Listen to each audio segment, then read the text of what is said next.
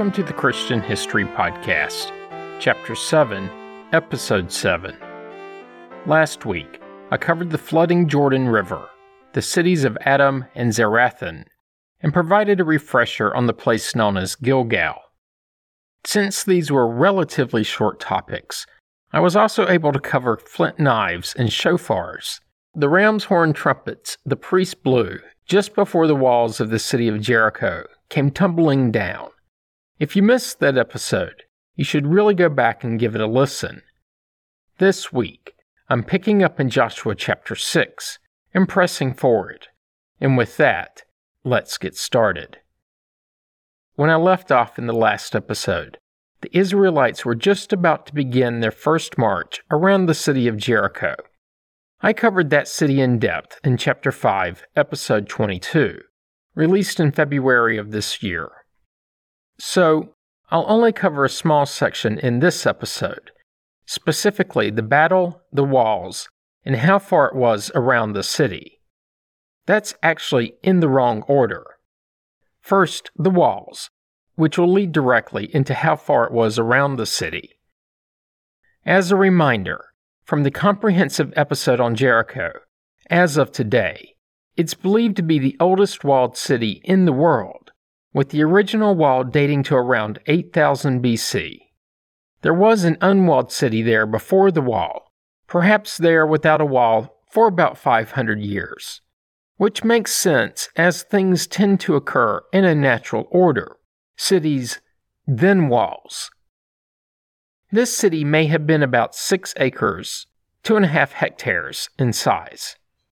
This would be about the same time that the agricultural revolution hit the area, which also, at least from a timing perspective, makes sense. This pre-wall city had mud brick houses, but appeared to be laid out rather haphazardly, so likely no central city planning. The first wall may have been for defensive purposes, meaning to keep an armed enemy out. This wall even included a stone tower, about 28 feet, nearly 9 meters tall, a tower that was likely for lookouts. The wall may have also been constructed to prevent floodwaters from entering, a water diverting wall. But if this was the case, it wouldn't have needed a tower for lookouts. But this tower instead may have been for ceremonial purposes. More on the potential ceremonial purposes in a minute. The wall was built from rough, unhewn stones. It was rather stout, between about 5 to 7 feet thick at the base, 1.5 meters to 2 meters. It was also tall, between about 12 and 17 feet, nearly 4 to just over 5 meters. But this fortification wasn't just a wall. It also included a ditch, about 27 feet, over 8 meters wide, and 9 feet, nearly 3 meters deep, which doesn't sound terribly impressive until you take into account that much of it was cut into bedrock. So, we now know how tall and wide the wall was, along with the dimensions of the ditch. What we don't know is the circumference. The short story is that it was about 2,000 feet, 600 meters around the city. Think of your high school track and add 50%. This is 3/8 of a mile, or 6/10 of a kilometer.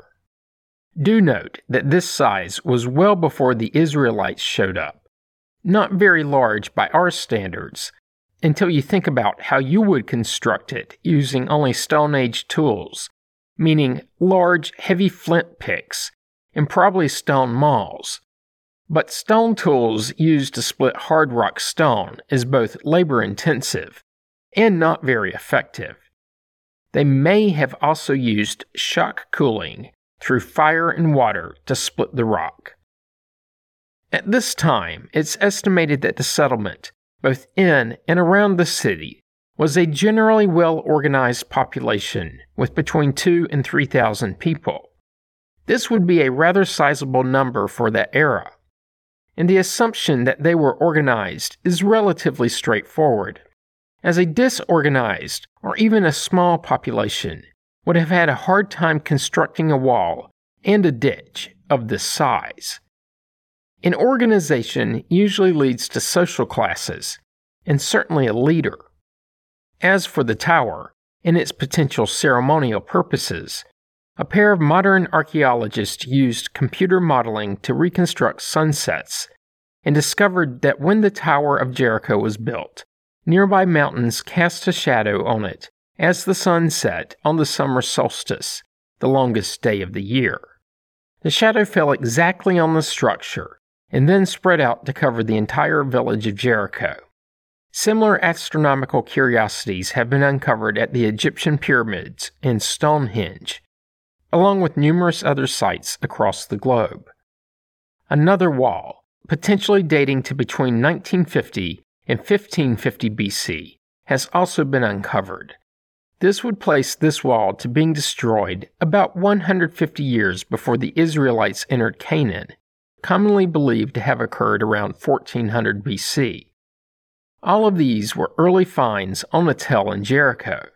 Then, in the 1950s, so after World War II and the settlement of Israel, to the west of Jericho, further archaeological digs were conducted. One of these found the remains of what were thought to be some 17 different walls. It appears that many of these were part of a large cycle of construction, then destruction by earthquake, or war, then reconstruction, though one appears to have been hastily rebuilt, suggesting an impending threat. This is interpreted by many as being rebuilt after being destroyed by nomadic invaders, potentially the Israelites. After this wall was destroyed, it appears the city was left generally unoccupied, with potentially only a few residents living in and around the ruins of the formerly large city, at least large for the time. And this generally aligns with the biblical account, where the city was burned down, and then anyone attempting to rebuild it would have been cursed. All of the walls up through this period were a mixture of stone and unbaked mud bricks. The earliest bricks were typically handmade in a varying size and shape. After this wall, a better constructed and more elaborate wall was built, sometime in the Middle Bronze Age. This wall had steep, plastered sides and mud bricks on top. I'm guessing that these bricks were embedded with straw. In this case, the bricks were more uniform than the earlier ones, appearing to have been made in molds. For comparison purposes, these bricks tended to be larger than what we use in modern houses. The ones in Bronze Age Jericho, so about when the Israelites showed up, were 10 by 14 inches length and width, and about 2 inches thick. That's 25 by 35 centimeters and 5 centimeters thick. Large, flat rectangles. And one more note about this wall and the Israelites. This part of the narrative, when the Israelites crossed the Jordan and began picking off the cities, the story about the defeat of Jericho contains more detail and more words than nearly the entire rest of the battles. I'll get to the rest of what's known about the Battle of Jericho in just a minute. I couldn't find out how long this wall stood, but did read where about the 7th century BC, so in the Middle Iron Age, another wall was built. This wall was dated, at least partially, because of Iron Age tools and their markings were found in it. Circling back to the Battle of Jericho, of course, the narrative is found in Joshua 6. Except the spies scoping it out and benefiting from the assistance of Rahab. Essentially, the Israelites circled the city once a day for 6 days. On these days, the people were quiet, but the shofars did blow. Then on the 7th day, they circled it 7 times, then blew their trumpets and shouted in unison, and when they did, the wall fell, and they invaded, killing everyone, except for Rahab and her family. They even slaughtered the livestock. They then burned the city, gathering the precious metal booty for the tabernacle. A few minutes ago, I covered how there had been multiple walls built, then destroyed at the site. but there has never been any conclusive link between any of these destruction events and the invading Israelites. This isn't terribly surprising. It was, after all, over 3,000 years ago, and the text records that everything was destroyed. But there are researchers who doubt that the Jericho narrative found in Joshua is true. They cite the lack of archaeological evidence, and instead propose that the story was a result of nationalistic propaganda put forth by the later kings of Judah, who completely invented the story. There are other researchers who propose that an earlier Egyptian campaign, dating to about 1500 BC, led to the destruction of the city, and that when the Israelites arrived, they would have found it largely abandoned. Artifacts found at one of the destroyed walls do date to between the 17th and 16th centuries BC, which may have been part of an Egyptian conquest. After this destruction, the city is thought to have remained without a wall and rather small for the next 500 or so years. All of this is from a place known modernly as Tel es-Sultan, thought to be the same place as the biblical Jericho, though there is room for doubt. And, then again, the number of walls built, then destroyed, does come to around 20. I'll let you decide for yourself. And that's the Jericho refresher, and Joshua chapter 6. Moving along. Chapter 7 begins with the first, ill-fated attack on the city of Ai, found in Joshua chapters 7 and 8. And before anyone writes in pointing out that a set of the narrative on Jericho was the longest of all of the Canaanite conquest, the narrative about Ai is interspliced with the sin of a specific Israelite, which makes up most of these two chapters. Think of the battles of Ai being more in the background, with the sin narrative in the foreground. But for this episode, I'm moving Ai to the front. As a reminder, in Joshua, the Israelites attempted to capture Ai on 2 occasions. The first, in Joshua 7, fails. In this battle, it seems that the loss was due to the Israelites not taking enough men to the fight. Their spies had reported that the town was lightly defended and would be beatable by 2,000 to 3,000 warriors. Joshua sends 3,000, and they are driven off, but not before the deaths of 36 of their own. Joshua is upset by this.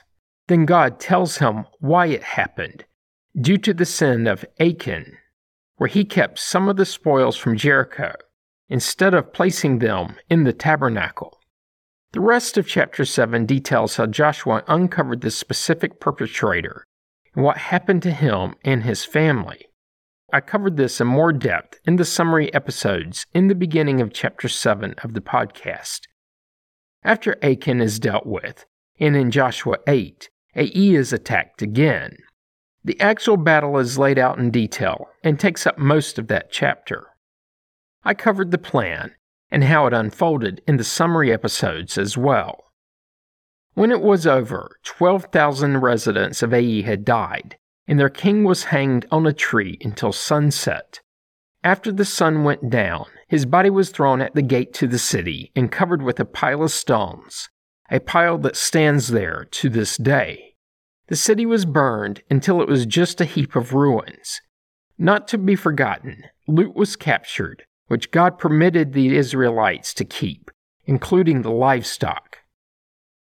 This Canaanite city is thought to be the same as the ruins found at the archaeological site named Et-Tel. Of course, the Tel in the name meaning it's found on a small hill. In this case, a watershed plateau overlooking the Jordan Valley, as were most of the cities in the region.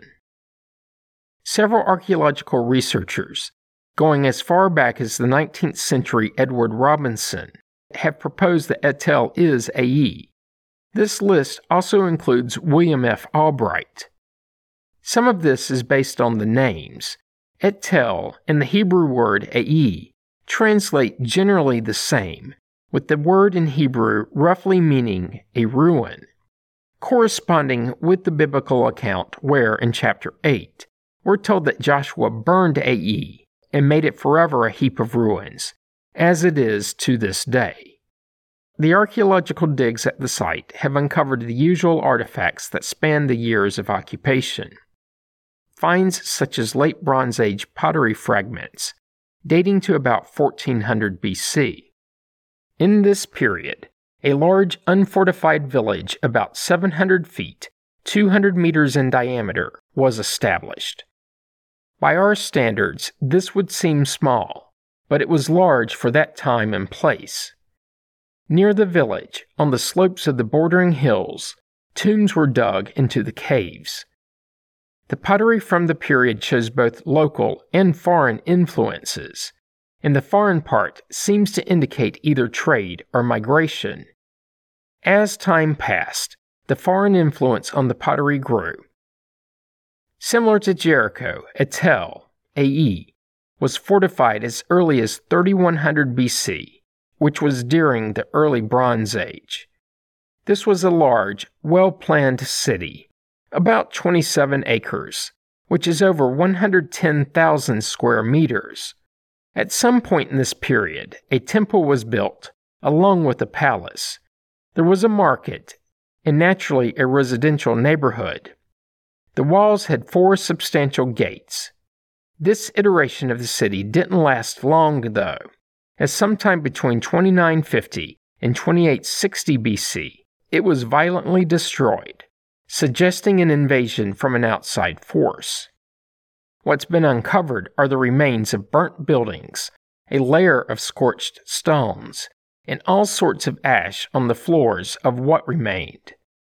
Obviously, not destruction via natural means, like an earthquake. This, too, isn't surprising, as economically successful cities, as the ruin suggests it was, tend to attract enemies wanting a piece of the pie. After this destruction, the city was rebuilt again, and again became an urban center. This was still within the early to mid-Bronze Age for the region. The archaeological record, at least as interpreted by some, shows that in this rebuilding period, buildings were reconstructed to a better condition than before the destruction, and the walls were made even stronger. New pottery shapes appeared. Some interpret this as either the influence of outsiders, potentially the invaders, or new leadership, or both. But this city, too, wasn't to last long, as it was destroyed by fire around 2720 BC, and this wasn't a normal urban fire. Think a spreading house fire. Whatever happened was particularly hot. Excavations have uncovered the ruins of buildings, collapsed stones, and beams at every location from the time period. Fire trapped under the debris of collapsed roofs smoldered hot enough to change the chemical composition of the stone, a process known as calcination. But there was other destruction too. One place this has been observed is in the city's Acropolis, specifically within its walls. These walls were tilted and displaced by a rift in the bedrock, suggesting that an earthquake may have been responsible for the destruction. So possibly an earthquake that led to especially hot house fires. Or the damage to the Acropolis is coincidental, having occurred about the same time as an invasion where the city was burnt. After this, the city lay in ruins for some time, potentially hundreds of years. Do recognize that this doesn't mean it wasn't inhabited. Instead, it was nowhere near its former glory and economic state. All of this gleaned from the interpretation of erosion channels that cut through the debris. Based on the depth and spread of this erosion, the city is thought to have been abandoned for a period between 20 and 40 years. Then it was rebuilt again, this time with apparent Egyptian influences. This was in the form of stone pillars shaped with the copper saws, along with other typically Egyptian building techniques. The wall was rebuilt as well, this time with 2 gates in a large open reservoir that effectively captured rainwater. Then, around 2550 BC, based on damage in rebuilding to the fortifications and major changes in the temple area, it appears there was a temporary disturbance at the site. Another 150 years later, around 2400 BC, complete destruction hit the city again. The theory, speculation really, is that a local Canaanite ruler may have been able to drive the Egyptians from the city, but this was only temporary, with the Egyptians destroying it in a counterattack. Remember, it's speculation. At this point, at least according to some researchers, Et-Tel was abandoned and lay in ruins for over 1,000 years. The next settlement period did not begin until the early Iron Age, sometime around 1200 BC, when a wave of settlers came and seemingly peacefully rebuilt parts of the city. This new village does not appear to have had a wall and was much smaller than the previously thriving urban center.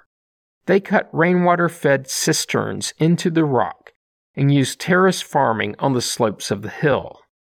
Artifacts uncovered from nearly every home include farming tools and animal bones.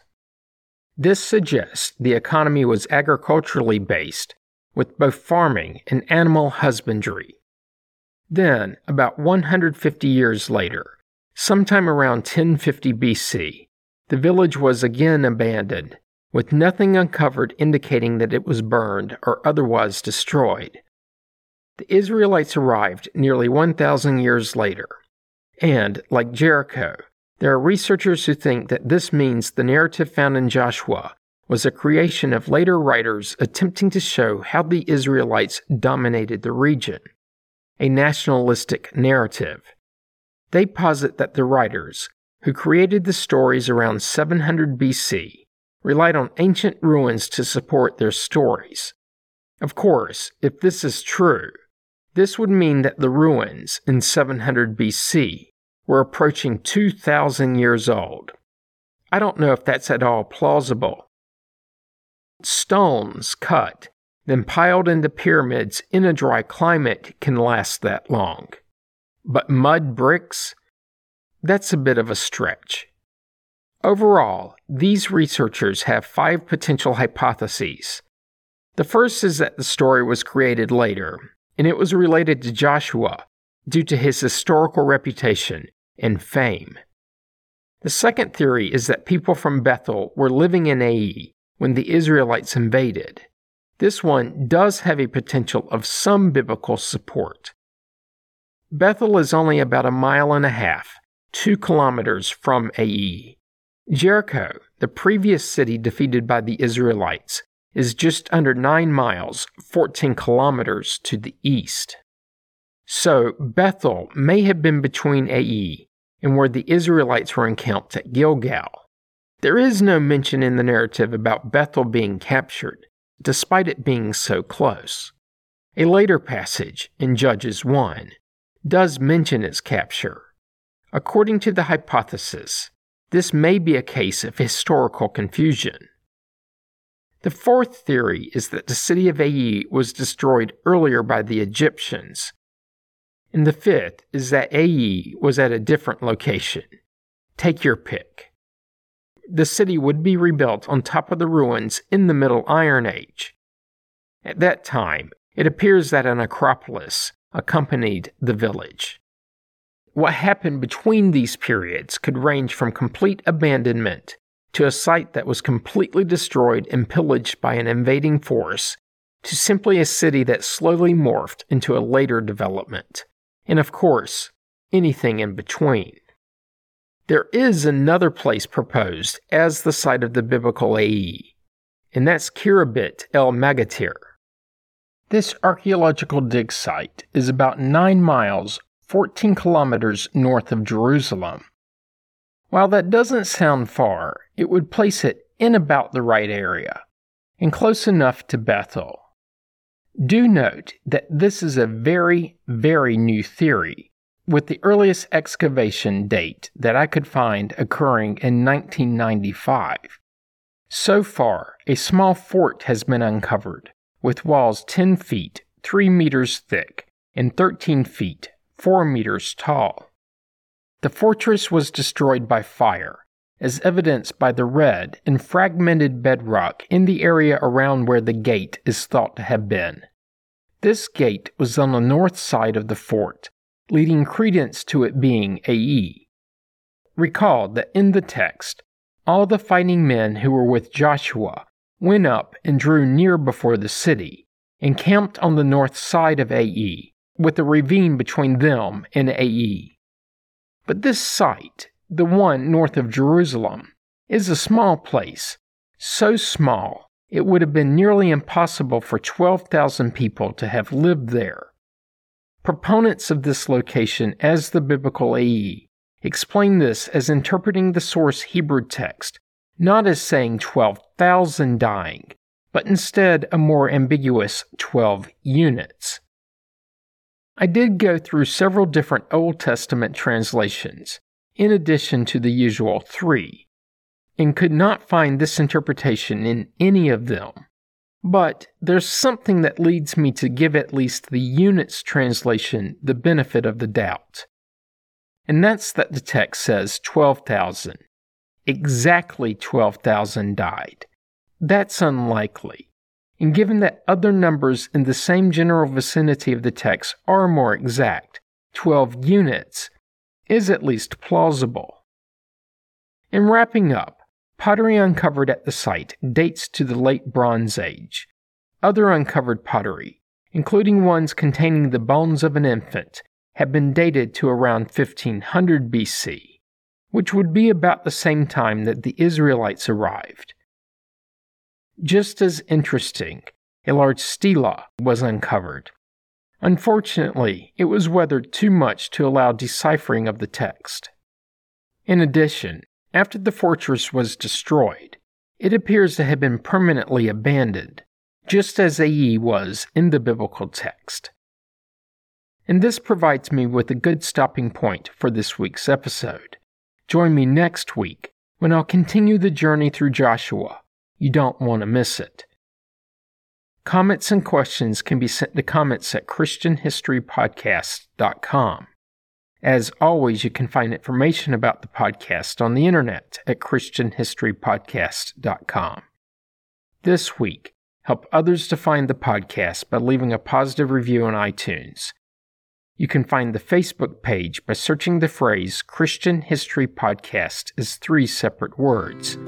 Once there, be sure to like the page so that it's easier to find later. Finally, if you're enjoying the podcast, subscribe so you get the episodes as soon as they are released and you don't miss out. Thanks for listening, and have a great week.